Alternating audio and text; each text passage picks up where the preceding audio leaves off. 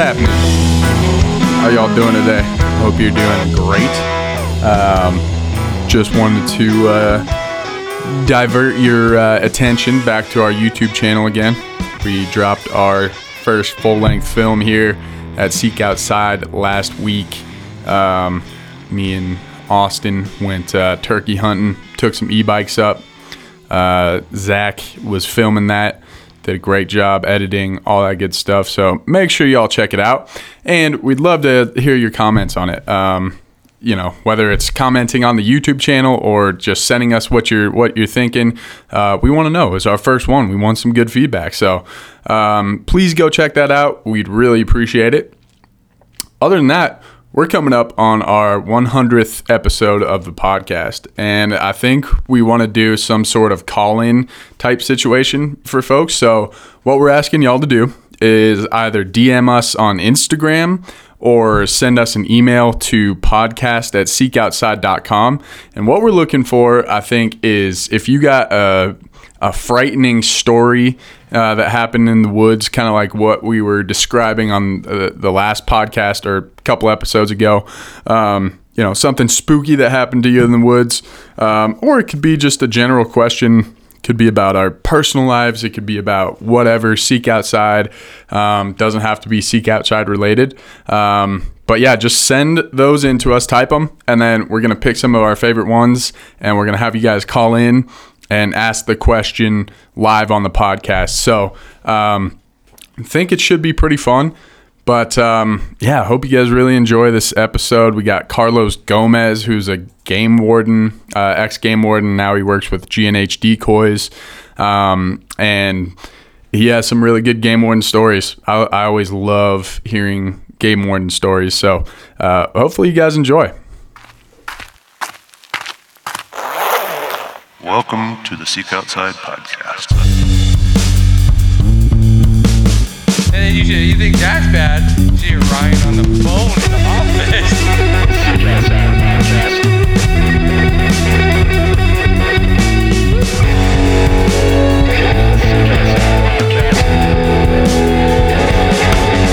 Some people are just wired that way. Yeah. So what are all those accolades behind you there? I'm in my office. It's about the only place I can sit quiet and not get disturbed. That's 41 years of game warden work. And there's a little everything back there, but this is, I guess, my love me wall, as they call it, the love me wall. Somebody's got a place where they hang all their little doodads that they get appreciations for. Yeah, that's awesome. What do you got back there? I mean, actually, hold up. Let's save that. Maybe give a little introduction of yourself, Carlos, and what you do and who you work for and stuff like that. Well, you want details or superficial? Well, just do a quick one, and then I kind of want to figure out. I want to see what some of those accolades are, and then we can kind of get into it. I appreciate that. Well, I'm Carlos Gomez. I am a retired game warden from the Oklahoma Department of Wildlife Conservation. I served 41 years with Oklahoma Game Wardens, and I finished my career here in Tulsa County. I did 7 years in Oklahoma City area, and then 34 years here in Tulsa. And in that time, I served with the National Wild Turkey Federation in a variety of roles with our chapter in Tulsa, Oklahoma, fundraising, holding banquets and gun bashes and things like that, putting on a lot of fishing derbies and hunter ed courses and different things like that in the community over those years. And through all of that, not only from my own life and my own activities, I developed a passion for teaching. I like to teach and enjoy the subject of conservation. I think it's grossly overlooked by a lot of parents, and a lot of folks don't realize the huge lessons. Even if you're a hunter and a fisherman and you take your youngster hunting and fishing and you hopefully impart some passion to them that they enjoy hunting and fishing, I think a lot of parents are missing an important link to our heritage that comes through conservation. So I think that's a message that I like to preach on. And in my years as a game warden, I got to know a great number of prosecutors in the district attorney's office, and I don't make any bones about the fact that most of them were totally worthless. And you know, I won't say they're bad people, or I won't say they were bad prosecutors in general. A lot of them just prioritized the things that either got them a headline or got them moved up the food chain at the DA's office. And those weren't fish and game cases. Those typically robberies and murders and assault and batteries and rapes and attempted murders and DUIs and that sort of thing. So when I show up at a DA's office with a case that I developed over months of research and digging and finding all the goods on a guy for poaching, let's say, a half a dozen illegal deer, and I show up at the DA's office, he wouldn't give me the time of day. I used to jokingly say I had to follow them to the urinal just to get a couple of minutes of their time and visit with them about my case. And then oftentimes the fish and wildlife cases were dismissed with $100 fine or something, when the guy should have been paying tens of thousands of dollars. So the prosecutor's office was basically almost giving approval to wildlife crime. And so you're trying to educate the public, and you're trying to get them to care and show them the consequences if they don't care. And then your boss, the district attorney, would turn around and almost pat them on the back and send them on their way whenever you took them in for some medicine. So in that time of meeting all those prosecutors, I had a prosecutor, and I could count them literally on one hand. I had a prosecutor in my 41 years that was worth a darn, and his name was Ray Penny. And that prosecutor and I became friends, and I learned a little bit about the man, and got to know the fact that he was an American patriot.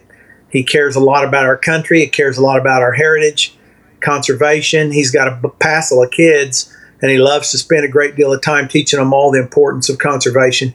And then one day he came to me after I had retired and advised me that he and some fellow investors had taken over G&H Decoy. They'd found the opportunity to try to revive this great decoy company that most everyone in Oklahoma is aware of.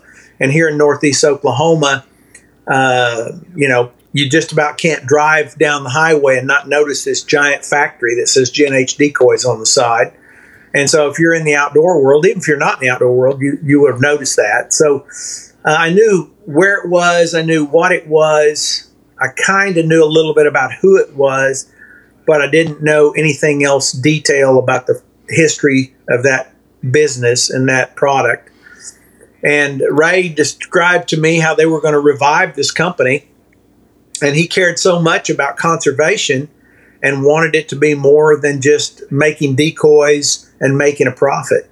And he said, I would like our decoy company to create a greater presence in the conservation space. And to a game warden of 41 years, Ryan, I just couldn't imagine what in the world he was talking about. So after some thought and some discussion, I understood that, my job really wasn't to sell decoys. It was to sell conservation. And that's something that I had done for 41 years. So I was all in on that.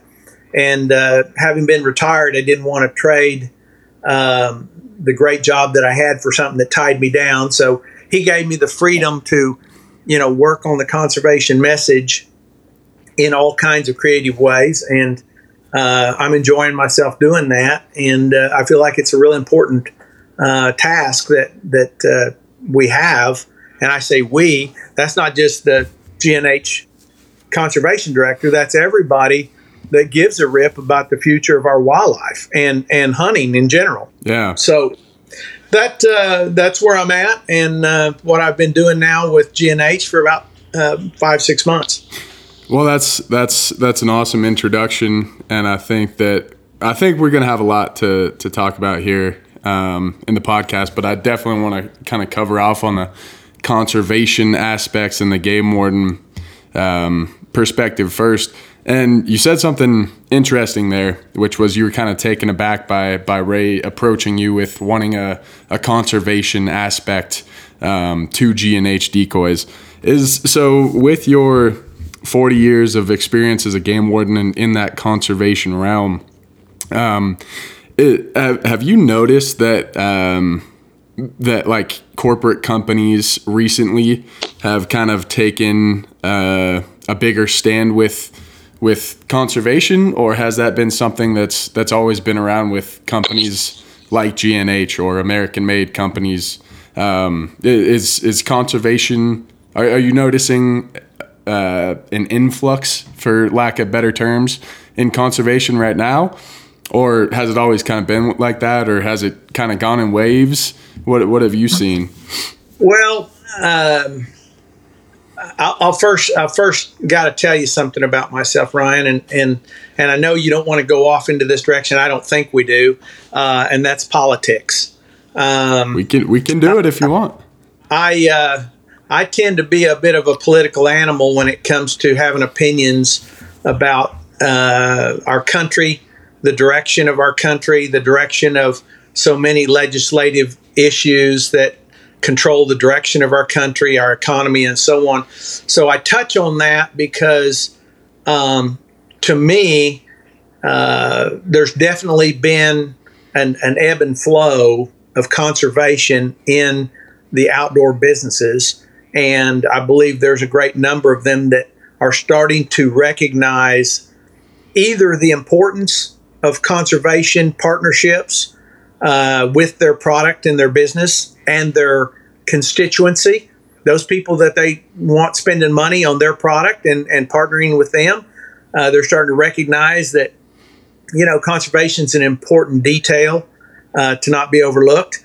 But I'm afraid, and I bring up the politic angle because I also fear that there are some companies that don't really put their money where their mouth is. They kind of want to talk a little bit of politics. I mean, a little bit of conservation, but it reminded me of the woke crowd, the folks that want to donate large sums of money to all kinds of entities because they think it buys them favor. Yeah. And, I think they're interested maybe in buying favor with a particular group. And they maybe have lots of extra money to burn. If Nike, for example, wants to donate millions and millions, tens of millions of dollars to some woke group because they think it earns them favor, then, they may do it for that motive.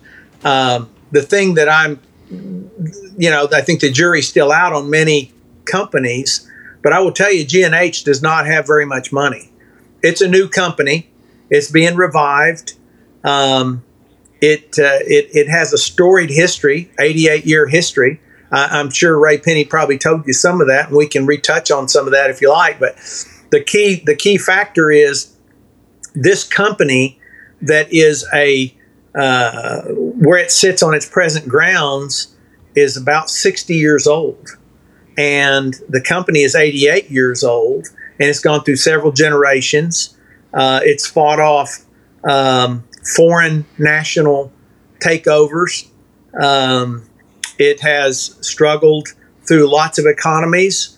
It started in the Depression. It started when there was no water in Oklahoma. It was Dust Bowl days. So it has gone through a lot of struggles to be where it's at.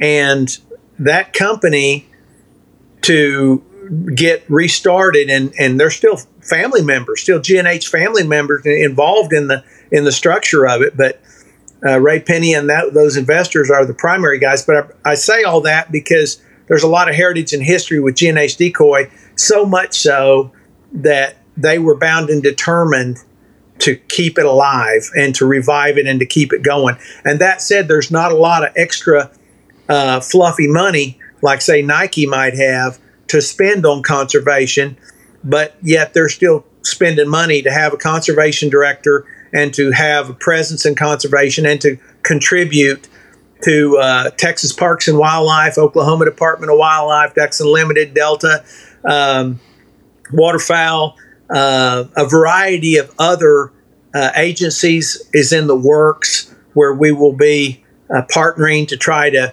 help youngsters get into waterfowling and have some decoys and understand more about all of our roles in conservation. Ray feels very strongly about public lands. He knows that, and I'll tell you, as a game warden, he's made me think of things that I hadn't thought of before, such as waterfowlers need public lands like probably no one else. Oh, yeah. With our waters, they're all on public land, right? So these waters where everybody goes and drives their boat and builds their decoy or their blinds and wants to hunt and so forth, they may or may not use our decoys, but they need that public water. So he got involved with BHA. That's where we met you, and feels like BHA's mission is a pretty important mission, and that's a pretty important role that he plans on us being more aggressive in. I know he's donated a lot of merchandise to supply their college groups that they have around the country as they develop college groups that are kind of like shooting hunting clubs, at colleges. And he's helping to outfit those guys with decoys too. So he's doing everything that he can possibly do to help us spread our presence in the conservation way.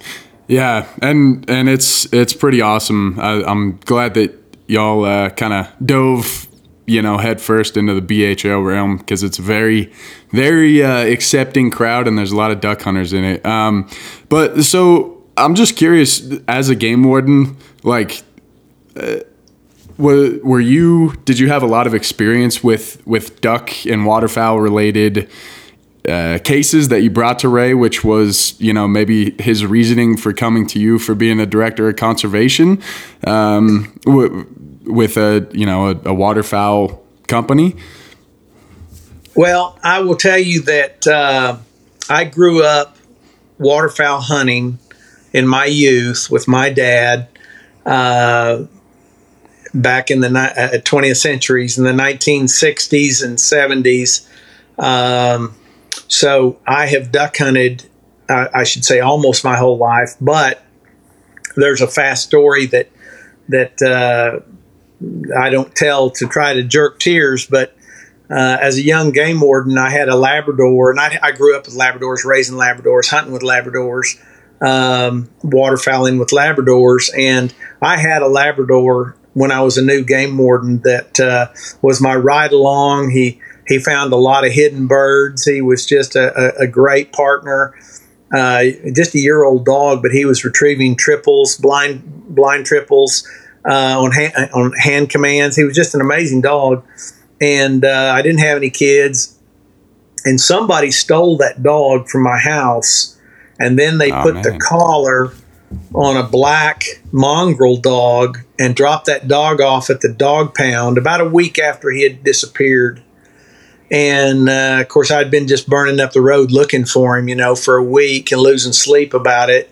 And finally got the call from the dog pound, go to the dog pound, and it's some stray dog with my dog's collar on it.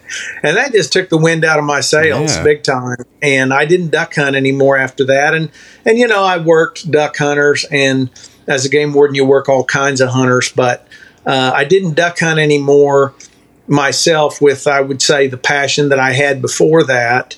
I do duck hunt with some friends from time to time and that sort of thing, but, as a guest on a hunt, but didn't really pursue it that hard. I would honestly say I didn't even buy a duck stamp every year. I probably duck hunted about 3 out of every 5 years.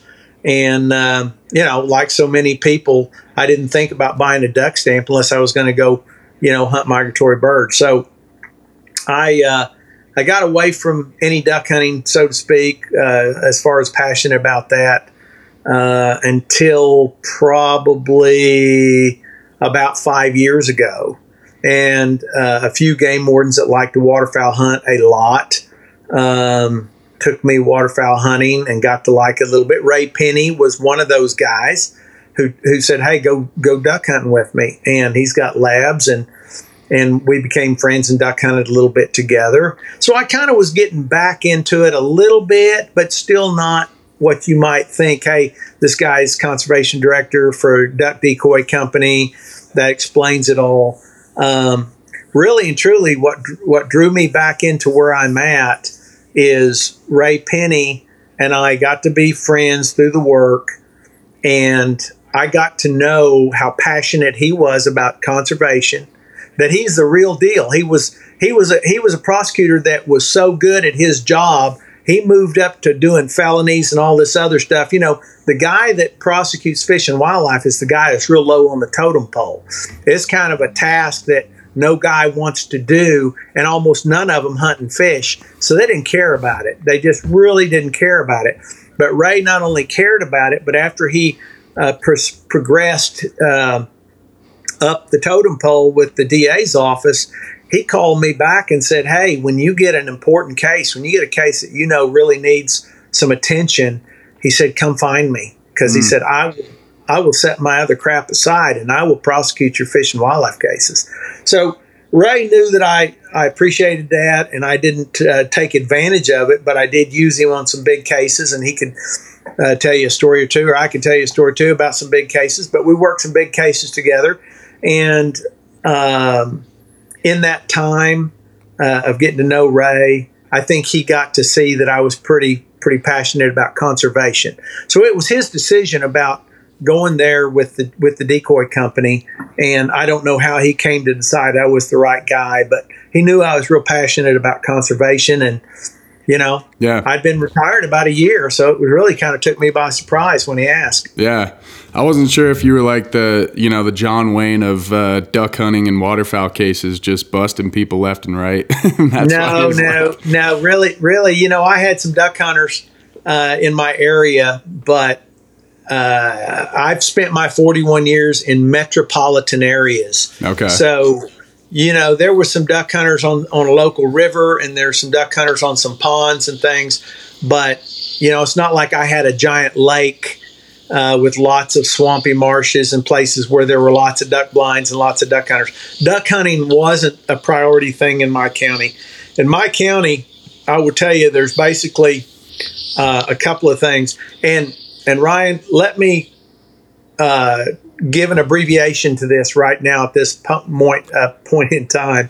I'm going to tell you, you're going to need to edit this stuff out and then come back in a minute, because I've got to walk over and get a charging cord before I go dead here in a second. Okay, cool. Yeah. Go ahead and do that, and we'll keep that question where it's at. All right, and I'm powered up, so we should be good now for the rest of the ordeal. So cool. We were talking about I guess a good question to kind of intro back into that would be, you were working in a more metropolitan area, right? What were the majority of fish and game violations that you were dealing with? Well, the $1 million question that a game warden gets wore out with, and every game warden has that special question that people just wear him out everywhere he goes. He gets the same question. Yeah. And the question I always got around Oklahoma City or Tulsa, where there's millions of people, what the heck is a game warden doing in Tulsa? What do you got to do in Tulsa? They look around themselves, there's concrete and buildings everywhere, right? And the thing that nobody ever thinks about, and I presented a paper to a big conference on this once, and it made a lot of folks kind of set up and realize what I was saying was something that hadn't occurred to a lot of them, and that is about a full third of the entire state's hunters and fishermen, a third, lives in the metropolitan area. So if you look around in Oklahoma, if you look around the state, for example, I'll just use Oklahoma as an example, but I believe this will be the case in Indiana or wherever else you are. You name any state. Probably here too, Denver. You've got big metropolitan areas. Then you've got in Oklahoma, we have 77 counties, okay? Of those 77 counties, 7 counties make up a third of the state's population, okay? So that might not sound that significant, but when you divide up the other 70 counties that's remaining, each one of those counties has about 1% per county. 1%. So, Tulsa and Oklahoma City metro areas make up about 30%. You see, 30% versus 1%. Yeah. So I've got 30 times as many hunters and fishermen in Tulsa as there are in 2 counties over where it's rural. Right. And so game wardens are mostly by county, right? Yeah, they're always generally assigned by county, and it varies in different states, but generally it's the number of wardens assigned to a state is determined by either population or square miles. So in Oklahoma, if a county is huge and has great hunting potential, fishing potential, there may be 3 or 4 officers in that county. And 3 or 4 is not very many, but that's a lot when you consider most counties only have 1. A few of them have 2. So back to my point, in Tulsa, having 30%, Tulsa and Oklahoma City, dividing up 30%, and let's just give me half, 15%. Oklahoma City has 15%. Okay, so that's dividing us up, and I have 15% of all the hunters and fishermen. That's a large number when you consider 2 counties over only has 1%. So those guys in those counties, they get inundated with hunters and fishermen when it's hunting season. That's where everybody goes to kill their deer. Okay, they go out there. But what do they do with the deer after they've killed it? They don't butcher it and eat it in the woods. They bring it back to the metropolitan county. So this is the long answer to the question, which is a game warden in a metropolitan area does a lot of knock and talk. There's a whole bunch of guys calling the metro guy who they're like, that doofus in the city, he doesn't have to work like I have to work. He doesn't have as much to do. Why, he just drives around, I don't know, the asphalt jungle. He doesn't get to struggle with all these hunters like I do. But when the landowner gives them a tag number and says it was a red Ford and I heard a gunshot and there's a doe laying out there in my pasture, the game warden calls me up. He doesn't drive across the state. He calls me up and said, hey, there's a red Ford with this tag number. It checks to Tulsa County. Would you go see if you can make a case on this guy? So I've got to literally go find a stranger, find a truck, find his house, and then confront him. I wasn't there. I didn't see it. I'm not looking at the deer. I didn't see him shoot it. But I've got to say, hey, bub, I need you to confess on this. There's a deer that got shot. So I can imagine. It's a lot of conversation and a lot of interview and interrogation skills. And so a guy like me who blabs a whole lot, I get teased for all the talking that I do. But, a lot of talking and interviewing. And so a game warden in the metropolitan area does a whole lot of investigations. Nice. So did you encounter a lot more, like in working in a metropolitan area, did you encounter a lot more of the, like, not so much fish and wildlife? Like, did you run into a lot more cases where you'd have to bring in sheriffs and other law enforcement officers? And the guys in the rural counties will tell you that it's getting more and more that way for them as well. Really? Everybody's become well aware of the meth problem and the fentanyl problem and all the drug related issues is starting to pop up all across the state. But for many decades in my career, the Oklahoma City area, the Tulsa area is where, that's where all the drug traffic was. That's where a lot of the crime stuff went on. And so a game warden might very easily just be investigating a deer and he finds somebody with dealing drugs or something. I once walked up to a door, just to give you an example. I walked up to a door of a house just to knock on a door to ask a question about somebody I was looking for.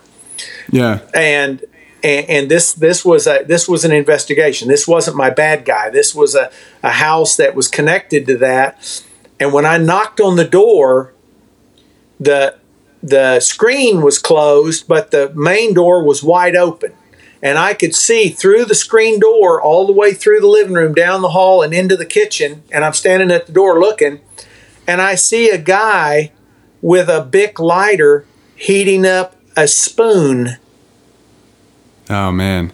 So how does that work? Because with a game warden, right, you guys have jurisdiction to where you could technically just walk on whatever private property you want, right?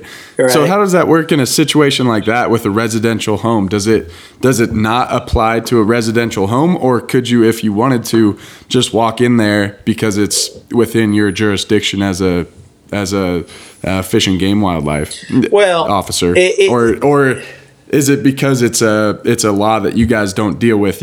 It's kind of out of your hands. No, it can be very complicated, and sometimes depending on the situation, Ryan, an officer will back up and call help and deal with it that way. Sometimes we'll back up and get a warrant, and sometimes we'll just say, hey, come on out, or we may go all the way in. It's going to depend on, are we talking felonies? Are we talking misdemeanors? Can we see it clearly happening in our presence? What evidence do we have? And oftentimes in a lot of those serious drug-related issues and felony-related issues, it's just officer safety that you get a backup and you get help on stuff like that. But game wardens are accustomed to working by themselves. They're fully authorized and empowered police officers, just like state troopers. In Oklahoma, they're directed to enforce fish and wildlife, but they are authorized. So there's a difference between being directed and being authorized. We're directed to fish and game, but we're authorized to enforce anything. So, oh, really? I've probably, in my 41 years, probably done less than a dozen DUIs. But when I do a DUI, it's because you almost ran me off the road. It's because, you were so drunk you ran somebody else off the road. And so it's just a responsible decision of public safety that you have to stop somebody because of what they're doing. It's not because I'm out looking for traffic violations to have to chase somebody. We want to focus on fish and game, and that's what we try to focus on. But, if somebody's doing something so crazy that they're endangering the public, then, we're going to have to be involved. Yeah. So was the Tulsa area and the jurisdiction that you were working, was that an area that other game wardens wanted to have? Was that like an area where it was like, oh, I want to get assigned to Tulsa, or was that the opposite? Was that like the shit, like the South Central Chicago area? I would say 90% of the time, no game warden wants to be in any metro area. Yeah, that's kind of why you get into it. Guys get into it to enjoy the sweet life with the pretty streams and the lakes and patrolling and protecting pristine habitats and hearing a turkey gobble in the morning and all the things that come with living out in beautiful areas. They're no different than you and I. They want to enjoy that stuff, and that's where they generally like to work. Now, about 10% of the time, there's guys that, the metro area is home to them, or their wife has a job there, or they want a job there. The economy is usually bustling there, and so there's more opportunity there. And through the years, there's been somebody that had a Christian school they wanted their kids to go to, or their wife worked here, or something like that. So they want to be not necessarily in the metro county, but they want to be right near it, proximity to it, so that they have it right there at their doorstep, but they don't have all of the other headaches that come with the metro county. Your phone rings nonstop. Yeah. As I was telling you about the massive number of sportsmen that live here, and I was telling you about how we do all the investigations and knock and talks of a lot of people that have, I can tell you about cases about grizzly bear from Alberta. I've worked many elk cases from Colorado. I've worked a lot of deer cases with Kansas wardens. So there's people in Oklahoma and Tulsa area that go somewhere, kill something, shouldn't have done it some way with an illegal license or what have you. And so it's a standard procedure for the game warden to call the game warden in that metropolitan area and said, hey, I'm going to send you a file. Here's a guy. He's a doctor. He's this or that, and he's got a lot of money, but he came up to our country and he did this and that, and we need you to go wrestle him around the collar and bring him to justice for him. So, it can be fun. It can be challenging. It can be tricky because, you get wealthy people and they all have big lawyers and they all know senators and all that kind of crap. But anyway, so I'm going to say out of 77 Oklahoma counties, I've probably filed charges in easily 55, 60 of those counties. Because they've gone somewhere from Tulsa to somewhere else, killed something. They killed it over there. Now, sometimes, if they want to work with me, I can file the charge on them here for possessing an illegal animal in Tulsa. And if you want to work with me, we'll handle it right here in Tulsa. But if you don't want to drive all the way, if you don't want to work with me, you get to drive 3 hours each way every time there's a hearing at such and such county, and you get to pay your lawyer to drive all that distance, and you get to defend yourself over there in the little podunk courthouse somewhere. But they're wanting to hang you over there, I can tell you. So, it can be persuasive. Guys realize I'll make them a deal, and they work with us, and we settle it. Nice. So, why is it that most fish and game violations end up being, $100 fine, $200 fine, when, it seems like a lot of these cases you hear, some guy poached X amount of animals or like the biggest buck in state history, and it ends up being some slap on the wrist. Why is that? Is it because prosecution just doesn't care about it, or is there some other reason why these cases don't get prosecuted correctly? Yeah, in some cases, believe this or not, in some cases, the statute says the fine shall be, the jail time shall be, and everybody in the legal world understands the difference in the wording in the statutes when it says shall instead of may. It may be. Yeah. So it removes the discretion from the prosecutor and from the judge, and it says he shall pay a minimum of $1,000 and spend 3 days in jail or whatever. So even in cases where it says shall, the district attorney and the prosecutor says, okay, we're giving you $1,000 and 3 days in jail, but we're going to suspend all of it.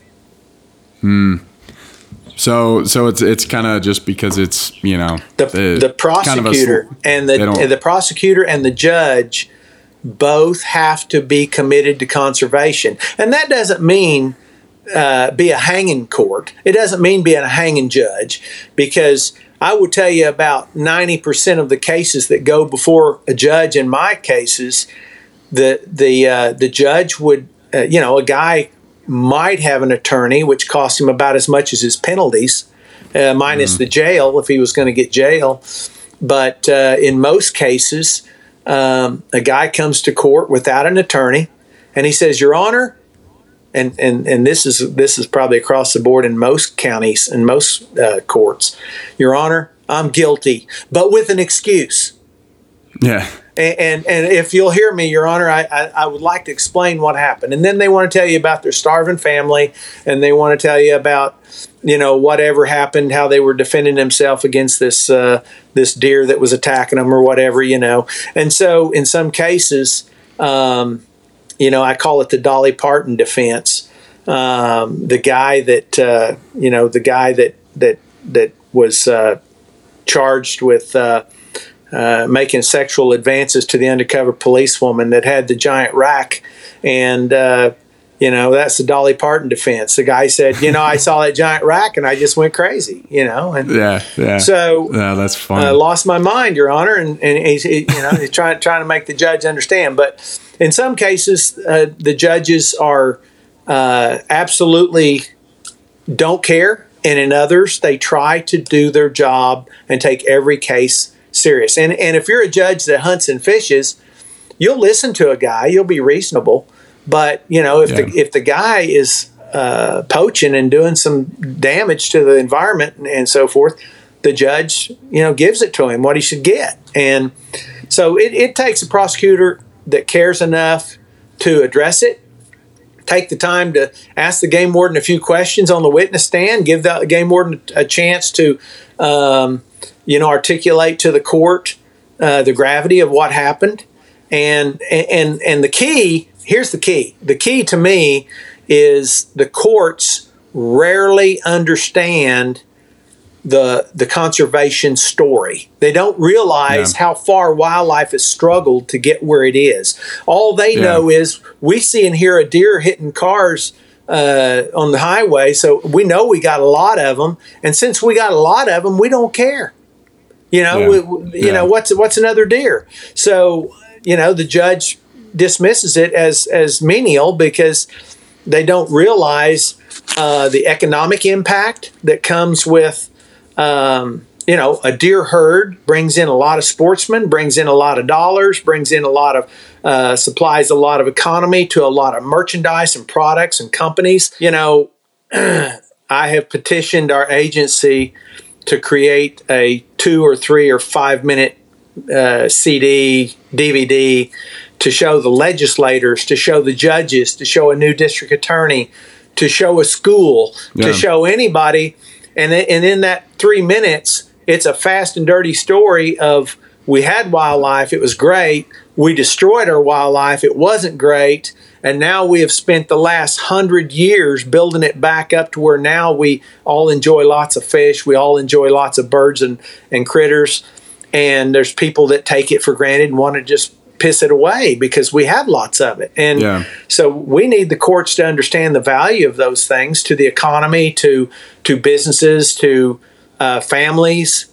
And, when somebody poaches a deer, they're doing more than just killing an animal. They're damaging a lot of opportunities in a lot of ways. And so if the courts would recognize that importance, that value, I think they'd take it more serious on those penalties. But again, the penalties are serious. We've got serious penalties. We just have hard time getting prosecutors and judges to see it through. Yeah. Well, it's interesting too because people like you and I hunted our whole lives. We and especially me, my dad, he almost went down a path where he became a game warden / wildlife biologist. My brother's a wildlife biologist.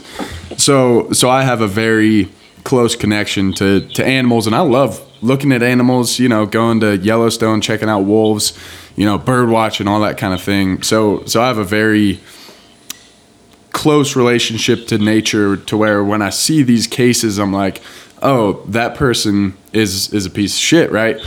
That penalty should be steeper. And it's kind of hard for me to look at it from like an outside perspective. But I guess like from your perspective, what percentage of these cases get prosecuted fairly to where the penalty is probably what that person deserved, and what percentage is like either they got over prosecuted or they got, in sounds like most cases, they got under prosecuted? I'm sure there's got to be a tiny, tiny percentage of cases that are over prosecuted. Yeah. But I go back to Ray Penny and tell you, he was one of those prosecutors that he felt so strongly about conservation. I would have somebody in his court, in his presence, that cooperated, give me a written confession, pleaded, said they were sorry, were willing to pay the restitution, the statutory minimum of restitution. They were willing to pay the fine and cost. They didn't make me drag it out of them. Okay. People can make it harder, make our job harder, or they can say, look, I'm sorry. I was stupid. I made a mistake. And I believe in rewarding cooperation. I believe in saying, look, we all make mistakes. I've done things wrong. None of us are perfect. And if you're willing to help me there, I'm willing to help you. And so I've had to say, Ray, no, we don't want to give this guy a week in jail.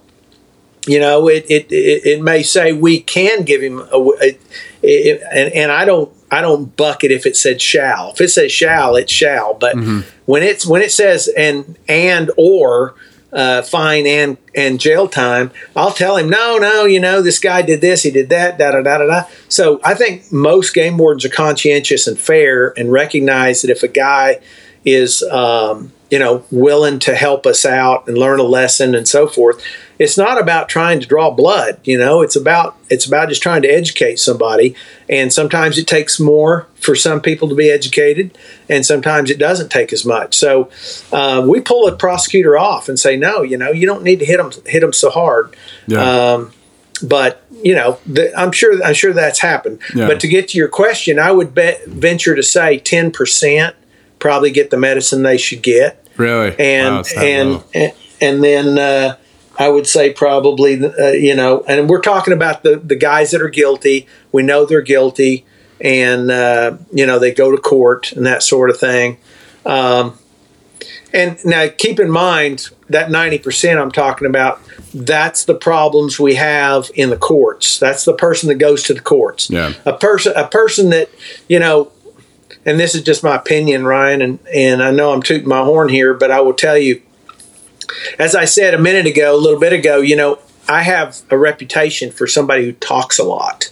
Mm-hmm. And I do. Yeah, I know good. I do. Yeah. I admit that I do. It's good for podcasts. It's who I am. I'm a blabbermouth. But now when it comes to talking to a defendant, I've been teased my whole career. And I've heard this about a few other game wardens. I would say out of 100 game wardens, there's probably 5 guys that are like this. And that small number are guys that want to talk to the poacher and want to understand the poacher and want to find common ground with the poacher and want to educate the poacher. Now, the other 95% say, you're full of crap. Yeah. Give him his ticket and let him go. And get out of there. I mean, it's a hit and run. They want to sign here. Here's your ticket. It explains what you did wrong. Have a nice day. Yeah. And if the guy is smart enough to read on there that he was supposed to appear on May 29 at 1 o'clock, in room 301 of the courthouse, then he got in there and he took care of it. But if the game warden, didn't explain it to him and he didn't catch that, maybe he even fails to appear at court and now he's got a warrant out for him. But I like to take. And it's my philosophy that when a game warden has a violator sitting in his truck, and I've got you right there where you and I can talk, this is my one opportunity for you and I to have some common ground. And I will take a great effort to try to get to know the man, him get to know me, him understand where I'm coming from, why the penalty is this, understand why he did what he did. And, I can smell his bullshit and he can smell mine. It's a matter of us trying to say, look, let's understand each other. And right there, I'll determine if the guy is really just trying to blow BS or is the guy really contrite about what he did. And I'm trying, this is my one opportunity to have a one-on-one with a guy about conservation. Yeah. And what the game laws are about, what the regulations are for. Yeah, I know it sounds stupid. Yeah, I realize it's a damn rule. It's a pain in your butt, and you've done it this way your whole life, and the rules say you can't this and that. And what I'm going to explain to you why the biologists have set that rule that way, and hopefully you understand. And it's an opportunity for me to let him see that I'm not just a dick doing his job. Okay. I'm trying to help him understand and him see I'm a man. I love to hunt and fish just like you do.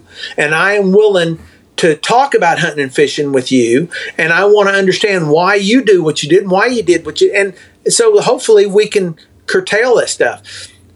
I have 30-some years of experience working with the NWTF, doing banquets, doing all kinds of fundraiser stuff. And I got people on the committee that I wrote tickets to before. Really? Now you don't have to come be on the committee with Carlos and do Turkey Federation banquet crap with Carlos because he wrote you a ticket 10 years ago.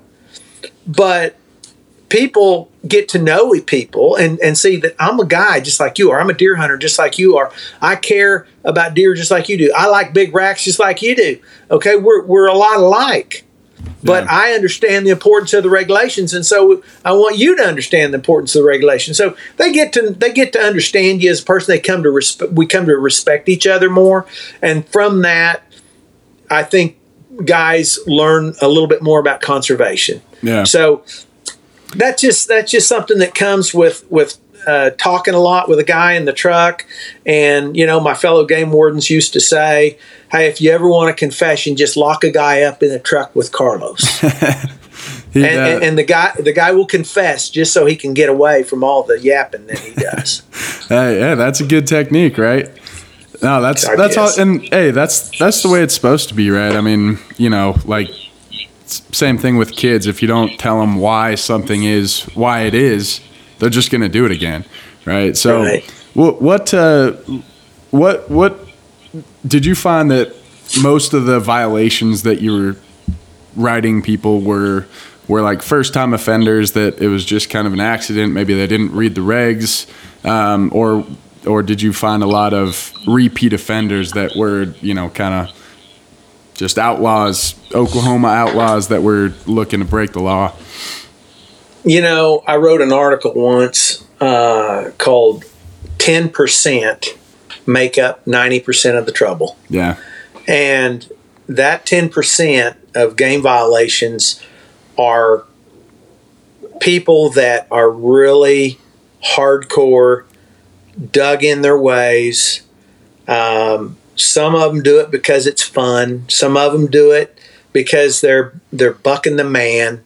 Some of them do it because they got a bloodlust. Mm-hmm. I mean, they just like to kill stuff. And those are the guys that you've heard that maybe just cut off horns or just cut back straps, and sometimes they don't do any of that. I caught a guy once that was a bad deer poacher. Him and his brother were bad deer poachers, and if he couldn't find a deer to shoot out the car window, he'd shoot a calf. Really? Wow. He just wanted to take the old high power and put the crosshairs on something and drop it. Man. And people don't realize that not everybody that poaches is just trying to feed their family. Some of them have got issues. Yeah. And so they're criminals. A lot of them are criminals, just plain outright criminals. There's no other way around it. They may be doing drugs on the side. They have stolen merchandise that they're hiding for people. They're doing all kinds of stuff. So game wardens, a lot of search warrants and things on a deer turn up all kinds of other stuff. Oh yeah. So I'm sure. I was just going to ask, did you find that those people were often, breaking other laws? Did they have? I'm sure a lot of them had warrants and stuff for other things. Oh yeah, sure. Yeah. That's common. And you were asking about the metropolitan area, about the kind of stuff that game wardens get into. I think everybody recognizes game warden work can be dangerous. You're by yourself. You're off out in la land somewhere.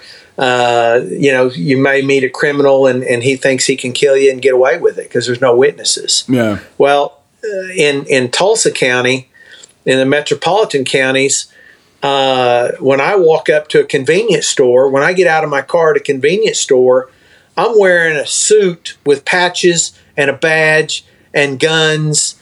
And, do you think he's going to take the time to read if it says trooper or game warden before he decides he's going to shoot the guy whenever he just robbed the store and he's walking out of the store? Or maybe, he thinks I'm there to get him because he just did such and such at the store next door or whatever. So, we're more concerned probably in metropolitan areas of running into the wrong character, and he's just killing you because he thinks you're a cop. Yeah. And you're there to get him. So we have to watch out for that a lot in the metropolitan area. The rural guys have to watch out for the bad guy just because he's out there in la place. Yeah, you can never get found. Yeah, that's scary. Just back, I wanted to ask a question just about maybe some of the serial poachers that you experienced in your career. I know it was probably work and it was what you were doing, and I'm sure there was probably a fear aspect there, just because these are people that probably have a lot of guns, right? And they're dangerous people. They've obviously killed things before.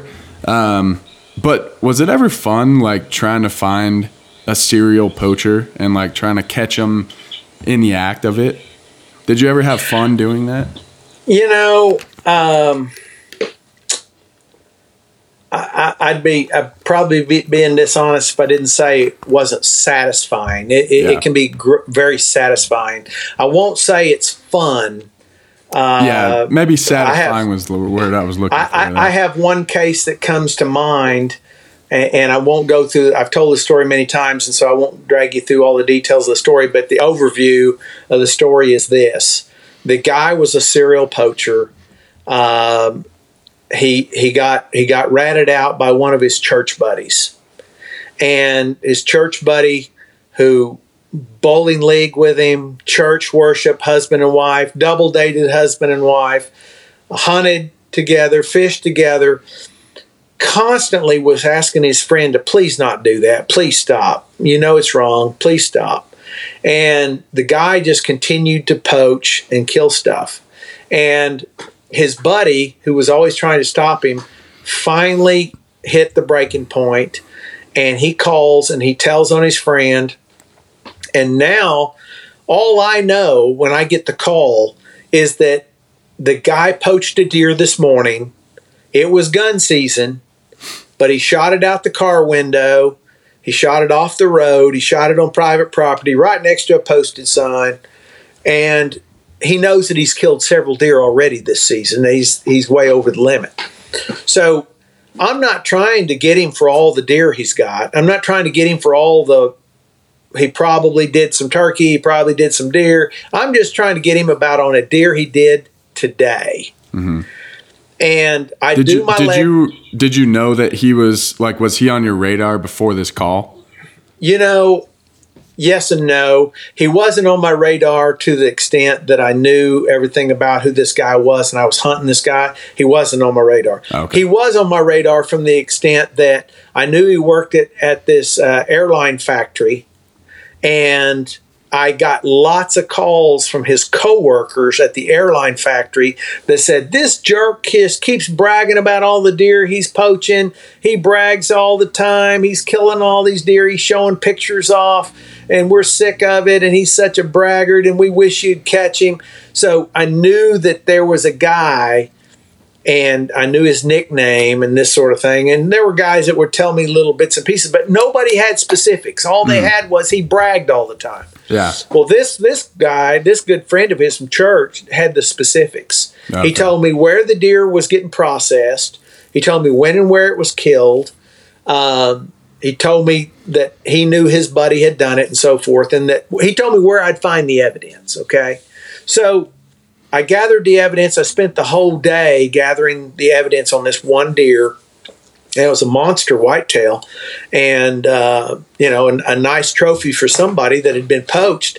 So now I've got the evidence, and this all started in the morning, like 5, 6 in the morning, right at daylight when I get the call, whenever that was, maybe 7 in the morning. But the bottom line is, it's 10 o'clock at night.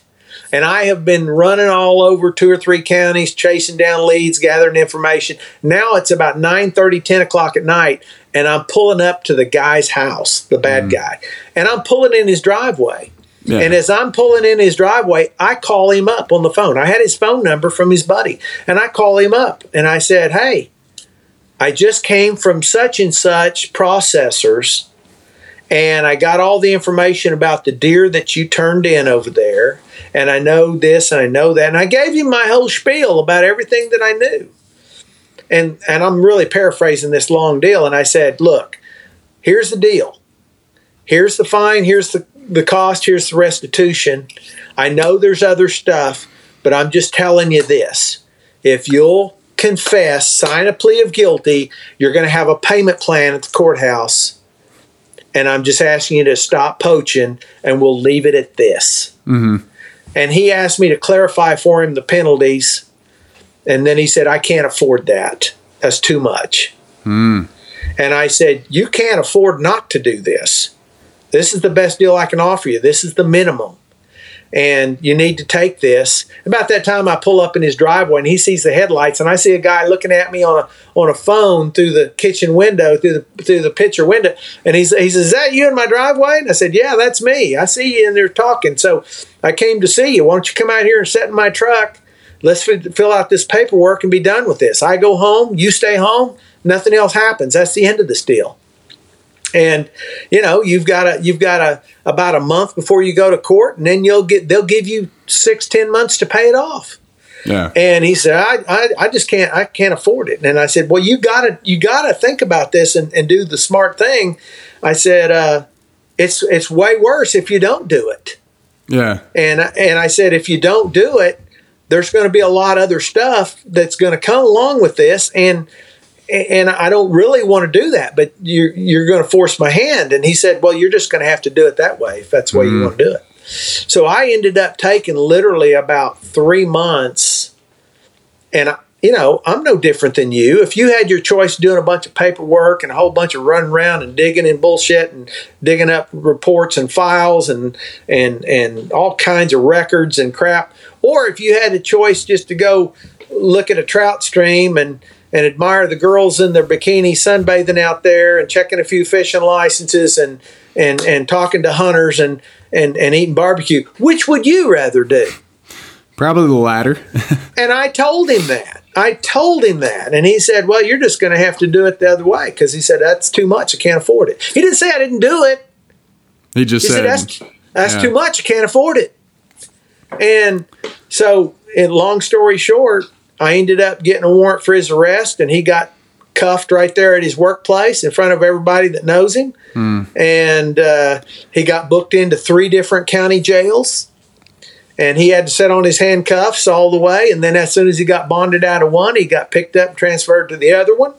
And then he got to pay his attorney to do all this defense and stuff. And he told me he was mad at me when he was getting handcuffed at work. And he said, I know why you're doing this. You're just doing this because you are mean. You just enjoy it. You just want to humiliate me. And I said, no, we had that conversation. Yeah. And you said this is how you wanted it done. He said, you could have called me. I would have met you somewhere. I said, I did call you. I was in your driveway. How far do you want me to come to meet me? Yeah. And he wanted me to go to all that trouble and then come calling to him again. And I said, look, when the court issues a warrant for your arrest, that means take you to the court. And I explained that to you that night. I told you that I was going to have to take you to jail if you made me do it that way. And you told me to do it. Now, in that case, I had satisfaction from finally taking the guy to get his medicine. Yeah. And, I won't say that I enjoyed it. I really didn't. But I did have satisfaction that he got his justice. And, he later went straight, I think. I'm very proud. I'm very proud of that case. Probably didn't end up sitting on the board of NWTF though, right? No, he didn't. He actually didn't. No. Okay. Well, so I want to kind of switch gears here. That's fascinating. I'm always very interested to hear from game wardens, just because that was something that I had in my younger years considered myself. I read Wildlife Wars. I'm not sure if you've ever read that book. Sure. But it's a classic, game warden book. And I was like, oh man, that looks so awesome. But life brought me other places, and so I'm always curious to hear about game warden stories. But I kind of wanted to switch gears here to something just a little bit different. And you had emailed me. We were talking about kind of possible subjects and topics to talk about. And you had said you do, however, have a passion for mentoring dads on doing better than I did when I raised my kids. I call the topic, "Are you training up your future family?" Do you want to talk about that a little bit? I absolutely do. Ryan, I really appreciate you cutting to that and giving me the opportunity to talk on that. I have 2 daughters, and they're both grown, and they have kids of their own. And, I'd be lying if I didn't tell the truth and say My kids don't hunt hardly at all. They don't care about hunting at all. And I take total responsibility for that. Yeah. I was busy being selfish. I was busy worrying about hunting myself, worrying about enjoying things, worrying about my job, worrying about all the things that brought me the instant gratification, as opposed to the investment in seeing your kids and your grandkids have a passion for conservation hunting and those sort of things that you're going to want to enjoy with those kids in your later years if you'll invest now. But a lot of guys, I'm afraid, aren't investing like they should. And I can kind of give you a quicker version of how I feel about this by telling you about a conversation with a good friend of mine. I have a very good friend that is a super sharp guy. He's on my NWTF committee. Nice. And he has 2 daughters that are about 8 and 10 years old. Now, I think there's a lot of girls out there that probably say, I bet my dad wishes I was a boy. And I bet there's a lot of dads out there that are pretty tickle pink that they've got a son and they like to go hunt with their son. And maybe their daughter likes to go shopping with their mom or do whatever they like to do together. But there's a lot of daughters that like to hunt with their dads and their moms. And there's a lot of that that I think, we don't need to go into. Those are people I think that are obviously balanced in how they apply their outdoor education to their daughters and sons. Mm-hmm. So, generally speaking, most dads are pretty good about taking their sons hunting and teaching them and spending that time with them and having that bond that you want to have with your young man as he grows up and you hunt together and that sort of thing. And I envy those guys. I think that's great, those guys that have that opportunity. But the thing that gets overlooked a lot is the girls. Mm-hmm. And before I go to the girls, I'll tell you real quick. I have a son-in-law that I've hunted with. He hunts a little bit, and my daughter, his wife, hunts a little bit. Not as much as I wish they did, but they do hunt a little bit. And I have a grandson, and he's 9, and he's asking about hunting and wanting to learn to shoot a bow. And he got a bow for his birthday, and he's in the Cub Scouts, and he wants to know about more of that stuff. And they live a long ways from me, so I don't get to spend a lot of mentoring time with him, but I do try to encourage that as much as I can. But that father literally had a stepdad. His dad died when he was young, and so my son-in-law grew up under the roof of a stepfather. And he told me that his stepdad would literally take his stepbrothers, in other words, the man would take his own sons, and they would go hunting regularly. And he didn't get to go. Really? He was, for whatever reason, he got left at home. Wow. And he said he always wanted to go, wished he could go, but they said, no, there's just not room. This is all that we got room for, and that's all. And the guy didn't take the stepson. So, I really, really sympathize with anybody that grows up feeling like a stepson, right? We've heard about getting beat like a stepchild. Well, that was a stepson that really, to this day, age 40, carries some resentment and some scars, emotional scars from being treated like a stepchild when it was time to go hunting. But back to the people with a girl. My buddy was telling me how, his daughters don't really get excited about the stuff. He likes to hunt. He's got a deer head he puts on the wall, and they kind of wrinkle their nose at it, and they don't understand. And he likes to go fishing, but his daughters don't really think about the fishing too much. They don't, and he was putting it off on them, like how they didn't really have a bug for it, right? They didn't take to it and stuff.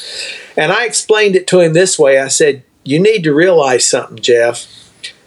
In 10 short years, and 10 years from now, it'll happen like a flash. They won't be 10 and 8. They will be 20 and 18. And in that time, they will be busy chasing boys. They'll be all into everything about the opposite sex like all the young folks are. And they will be pursuing and enjoying their time out in life, finding a mate. Now, here's what the deal is with the mate. The mate is who they're going to spend their life with.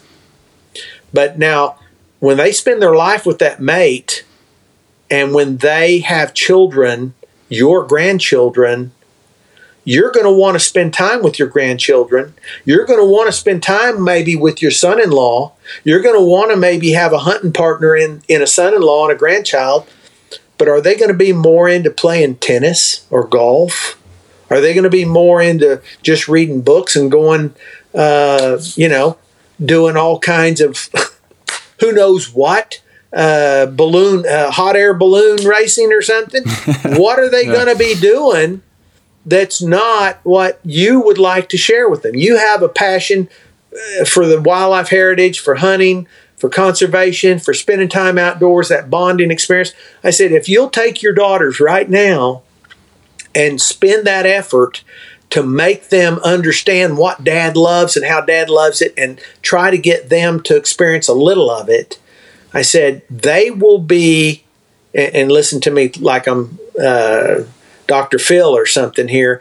I don't claim to have my degree on all this, but this is my philosophy and my belief that I'm telling you. I said, they will be, in a way, molded to instinctively look for a spouse that maybe does some things outdoors. Yeah. Now, you're going to have a grandson that might have activities outdoors, and you'll have a son-in-law that maybe has activities outdoors, and you'll have an opportunity to have a life in your later years, starting in 10 years or beyond, with a family that likes the outdoors. So, I really paraphrased a long conversation there with this friend, but the point is, it made a light bulb go off for him, and I have since seen him take his daughters to the deer stand. He's got a little daughter that has now killed her first deer. He likes, he makes it fun. He takes them on hunts that not where they're going to freeze to death. He takes them on hunts, where they're going to get to see some cool stuff. Maybe they don't even kill a deer, but they see deer running around them and they love it, And so the whole point is, if you'll invest in your family and your kids, it'll come back to you later. If you don't invest, you will not reap anything from that as well. So that's my pitch on that. That makes a lot of sense. So with your daughters, do you think that they didn't develop a keen interest for hunting because you didn't take them as much as you should have? Or was it because when you did take them, it was, maybe a lack of patience, right? Hands got cold. I know when I was a kid, your hands always get cold. You're always complaining. You're always moving. When you're little, that's just how it is. Did you think it was more of that, or was it just? Do you think if you would have just taken them more, that they would have developed a keener interest? I really I hate to sound like I'm hedging my bets here, but it's both. It really is both. You've really got to take them a lot and try to make it fun.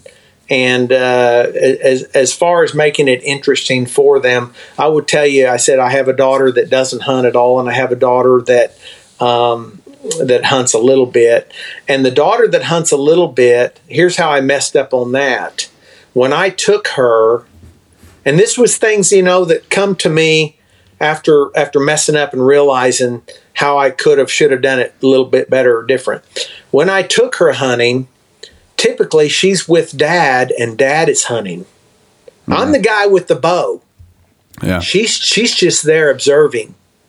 So which is more fun? Is it more fun to play Frisbee where you throw the Frisbee back and forth? Or is it more fun to sit there and be a third person and watch two people throw a Frisbee back and forth?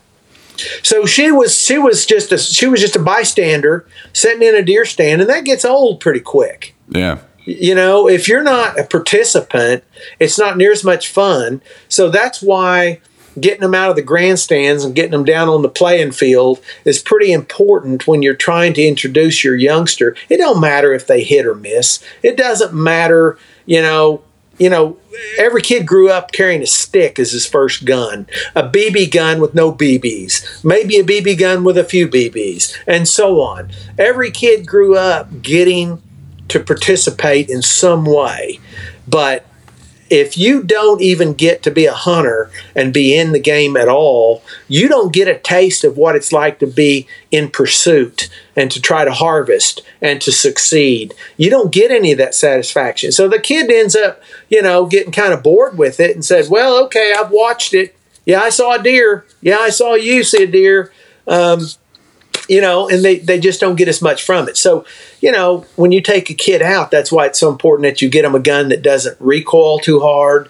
That's why you try to get them a bow that they can draw. That's why you try to not only teach them about the stuff, but you let them have some of the fun and make it interesting and fun for them. And, of course, you got to take them a lot more often because you want them to develop a bond with the natural beauty and the things that you see. How many times you've been outdoors and you went, oh man, if my wife was only here to see that, and I've had an eagle just pass overhead so low while I was in a tree stand that I could hear the wings, I could hear the air passing through the feathers of an eagle, the bald eagle that just went overhead. You saw this giant cloud of a shadow zip past you. You look up and there's a bald eagle, and you see their head looking around below, and you're like, oh, I can see the color of his eyes, and there's no one there sharing that with you. So they've got to see those things and experience those special things, and that comes from being there more often. Yeah. That's a really good point. And I guess to bring it kind of full circle, a good way to get your kids involved, which is how I got involved, was to put your kid under a G&H Magnum goose shell and let them play goose retriever for a while. That was my early experience as a hunter. We had a lab, but it was a smaller lab, and he was getting old, so I ended up playing the retriever. Right. But my dad would just put me under a G&H Magnum goose shell, and I'd go retrieve the geese. But life is a game. Life is a game, and it's a game of winning and losing. And I'm a competitive person, so I'm just giving you my characterization of how we go through life, and you can choose to not play. You can choose to sit. You can choose to do, and you can choose to win, or you can choose to not care. And it's your choice. But if you take a kid and you make hunting a game, and you make everything fun, and you let them play in the game, and you let that be something that they succeed in, whether it's retrieving a goose or whatever, It's just, I think, I can visualize what you're describing to me, and it just sounds like it would be a blast, right? Yeah. To be there, and then all of a sudden, you might be able to hear your dad say, "Stay still, stay still." Here they come, and you're just getting excited. Maybe you're peeking through a hole in the decoy, and you're trying to see what's coming, and here they come, and now all of a sudden, boom, boom, boom, boom, boom, and birds start dropping, and it's time for Ryan to bust out there and go run something down. I mean, that sounds like fun to me. So it's one of those things where I think if you share in that fun with your kids, whatever the fun is, then it's going to be great memories. Yeah. Well, and I think it's important for you to be, kind of pushing that message of how you learned almost like what not to do, right? And how I'm sure you don't regret it. Well, I'm sure you might regret it a little bit, but I'm sure you still love your daughters, and there's still so many fun times that you had. But, that's always something that especially a hunter thinks about, right? Is like being able to pass on such a thing that depends on being passed on, right? Like hunting is a hobby that depends on having somebody teach somebody else how to do it. And I think that's something that we all look forward to, right? I don't have kids yet, but that's something that I definitely, that's one of my main reasons for wanting to have kids, right? Is to pass on this legacy that I've learned from my dad. He learned from his dad. It's just like this whole hereditary thing. So it's very important, I think, for you to be kind of passing that message on of, what you kind of learned. Right.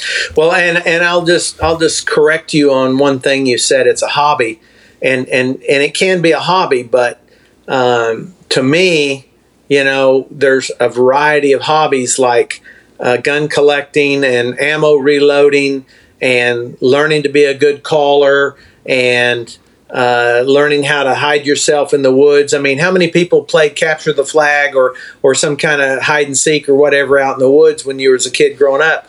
Being able to do those things were all fun games that prepared you for later challenges and skills in life. So to me, it's more than a hobby. It's more than just a collection of hobbies. It's a culture and it's a lifestyle. And, kids don't realize that it's a culture and a lifestyle. It might just seem like a pastime. It might just seem like a thing that dad likes to do or mom does. It's something that, that they just seem to be enjoying doing. But they need to realize, and they do realize it, I think, in time. It takes time. It takes many years of maturity to realize this is a lifestyle. It's a cultural thing. It's my culture, and it's something that I want to pass on. So it's not just a hobby I want to pass on. It's deeper than that, and that's where I get culture and lifestyle from.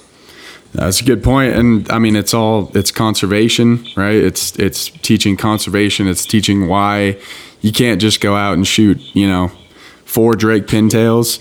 It's teaching why, there's certain seasons that you got to hunt. And, it's about repainting decoys. It's about, cleaning your gun during the off season after your last shoot. And it's the whole thing. So that's very well said, for sure.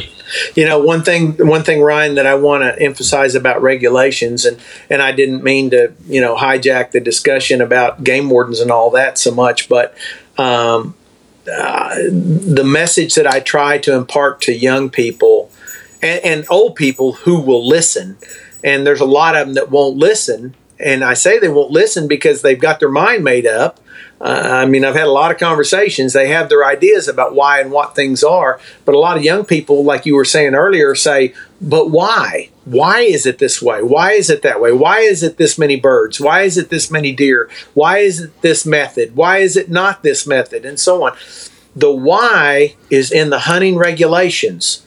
Now, here's why it's in the hunting regulations. Here's why it is a regulation. And I tell them that, every team has a playbook. If you're a basketball team, football team, I don't care what team you are, you have a playbook. And on that team, in that playbook, it talks about what the quarterback does and what the blockers do and what the receiver does and what the defense does and on and on and on, right? Everybody has a very important role in the game. So that playbook outlines what each person's role is. And if that person drops the ball and doesn't fulfill their role, then somebody smashes the quarterback or what have you, and something goes wrong. Well, I tell the kids that in wildlife conservation, and a lot of sportsmen don't realize this, that populations will always go up and down. Now, we all know that there's a lot more rabbits in the spring than there is in the dead of winter, right? The rabbit population is exploding. The babies are being born. There's lots of rabbits. Well, when there's lots of rabbits, there starts to be more coyotes. And and this is a super simplification, with more coyotes, they start to eat rabbits. There starts to become fewer rabbits. And when there starts to become fewer rabbits, the coyotes either have to go find something else to eat or there becomes fewer coyotes. So there's this constant oscillation from winter to summer in population. Now, while that is oscillating, the trend is either trending up or trending down. It's oscillating upward or oscillating downward. And that may happen over the course of 5 to 10 years. That big oscillation goes on. The biologists and all the research and all the studies try with their best estimates to tell us what the trend is for a particular species in a particular time in the year, in the season, and so what it's going to be. And so they know that we're trending upwards. So we can have more rabbits harvested this year than normal, or we need to have fewer rabbits. So the bottom line to it is those estimates, those margins are reflected in changing regulations every year, because the rabbit population isn't going to stay the same every year. And I'm using rabbits and coyotes, but you get my point. So we're not going to have the exact same conditions for waterfowl, for nesting, for rainfall, for predators, for all the different factors. We're not going to have the same every year. It's not going to be the same. And it can't be the same limit for decades upon decades as those populations change. So we need to be willing to do our part in the playbook. And our role as hunters, we're the management method, unlike fire, unlike forestry, unlike tilling the ground or whatever else might be done to manage habitat. We're the one factor that has a brain and that can be adjusted, and we can increase, or we can do more gun season or shorter gun season and more of this and less of that, and more harvest, less harvest. We can do those things to help manage populations in our regions specific. And that's what conservation is. It's us playing our part in the role that the playbook dictates that we do. So you should trap. You should hunt as many things as you can hunt.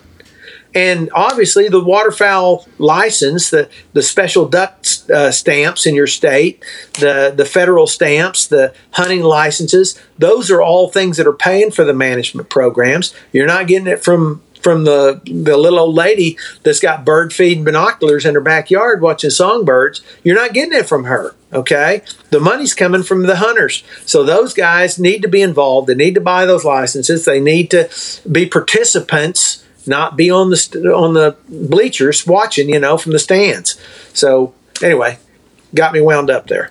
No, hey, I like that analogy. Everybody does have to play their part, and I mean, there's a reason why there's a limit.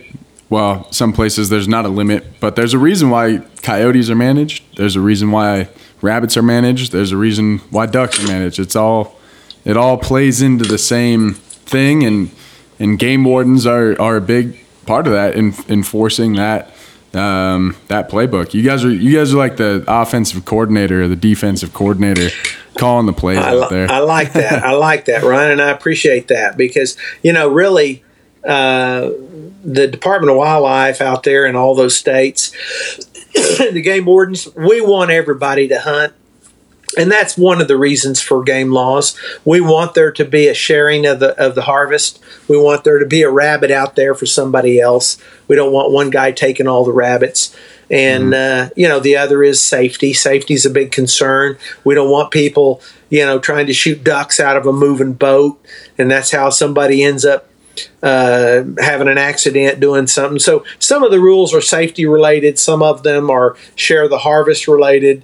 But ultimately, the bottom line of all of that is we want to make sure that there's a future for those species, for all those future generations that we all want to share the heritage with. Yeah. Well, Carlos, I think that's a pretty good way to end the conversation here. I really appreciate you jumping on. I really thoroughly enjoyed that conversation, and yeah, I mean, unless there's anything else that you want to touch on, I think I'm good.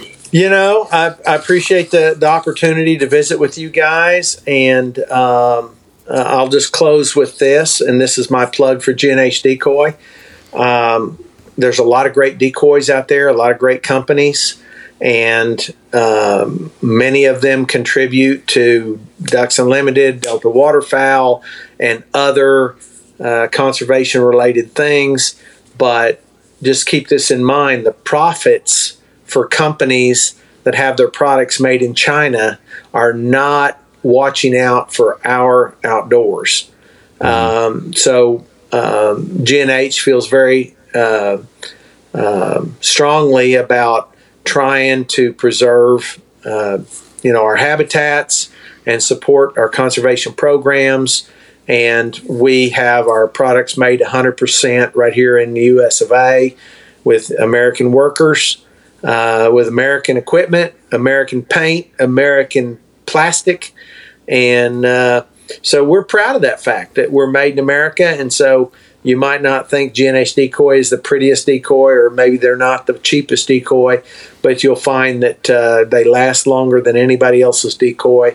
And it's the kind of decoy that you'll pass down to your grandchildren, or perhaps you received yours from your grandfather. So that heritage connection with G&H, which of course started in 1934, is where we come from with our outreach to conservation. Hey, and I can attest to that because and they work. I can attest to that as well because I have my first set of, and I think I was telling you this at BHA, and I told Ray this, but my first set of decoys that I ever got was G&H. My dad, I want to say my dad might have even given them to me, but I mean, we've always had G&H decoys in our deck spread, obviously the goose spread, but they work. I think they look great. They're super light. More on that to come because we're going to be hopefully testing that fact this fall with possibly a backcountry duck hunt where me and Ray were talking about. And shoot, we'd love to have you come along too. But yeah, so I'm all in with what y'all are doing, and I hope anybody listening to this, if you're looking at getting a new spread, look at G&H because they are some quality decoys. Not just saying that. You guys obviously don't pay us or anything like that, but I can speak from personal use. They're a great solid decoy. I appreciate that. Check them out on the website. They got a new website, and $100 or more is free shipping, and it's a quick, easy way to add to your spread. If you've got decoys, and you want to add a few, I think that's what I like about the G&H. The heads turn, so you can sure change the look of them real easy, and they're really well done in my opinion, anatomically and all that sort of thing. So I think they are a great addition to anybody's waterfowl spread. Definitely. So. Well, thank you very much, Carlos. Appreciate you. You bet, Ryan. Appreciate you. We'll have to jump on maybe during duck season and round up with you and see what's going on. Okay. Well, we appreciate you having the visit with us and look forward to future times we have a chance to visit. Yes, sir. You have a good one.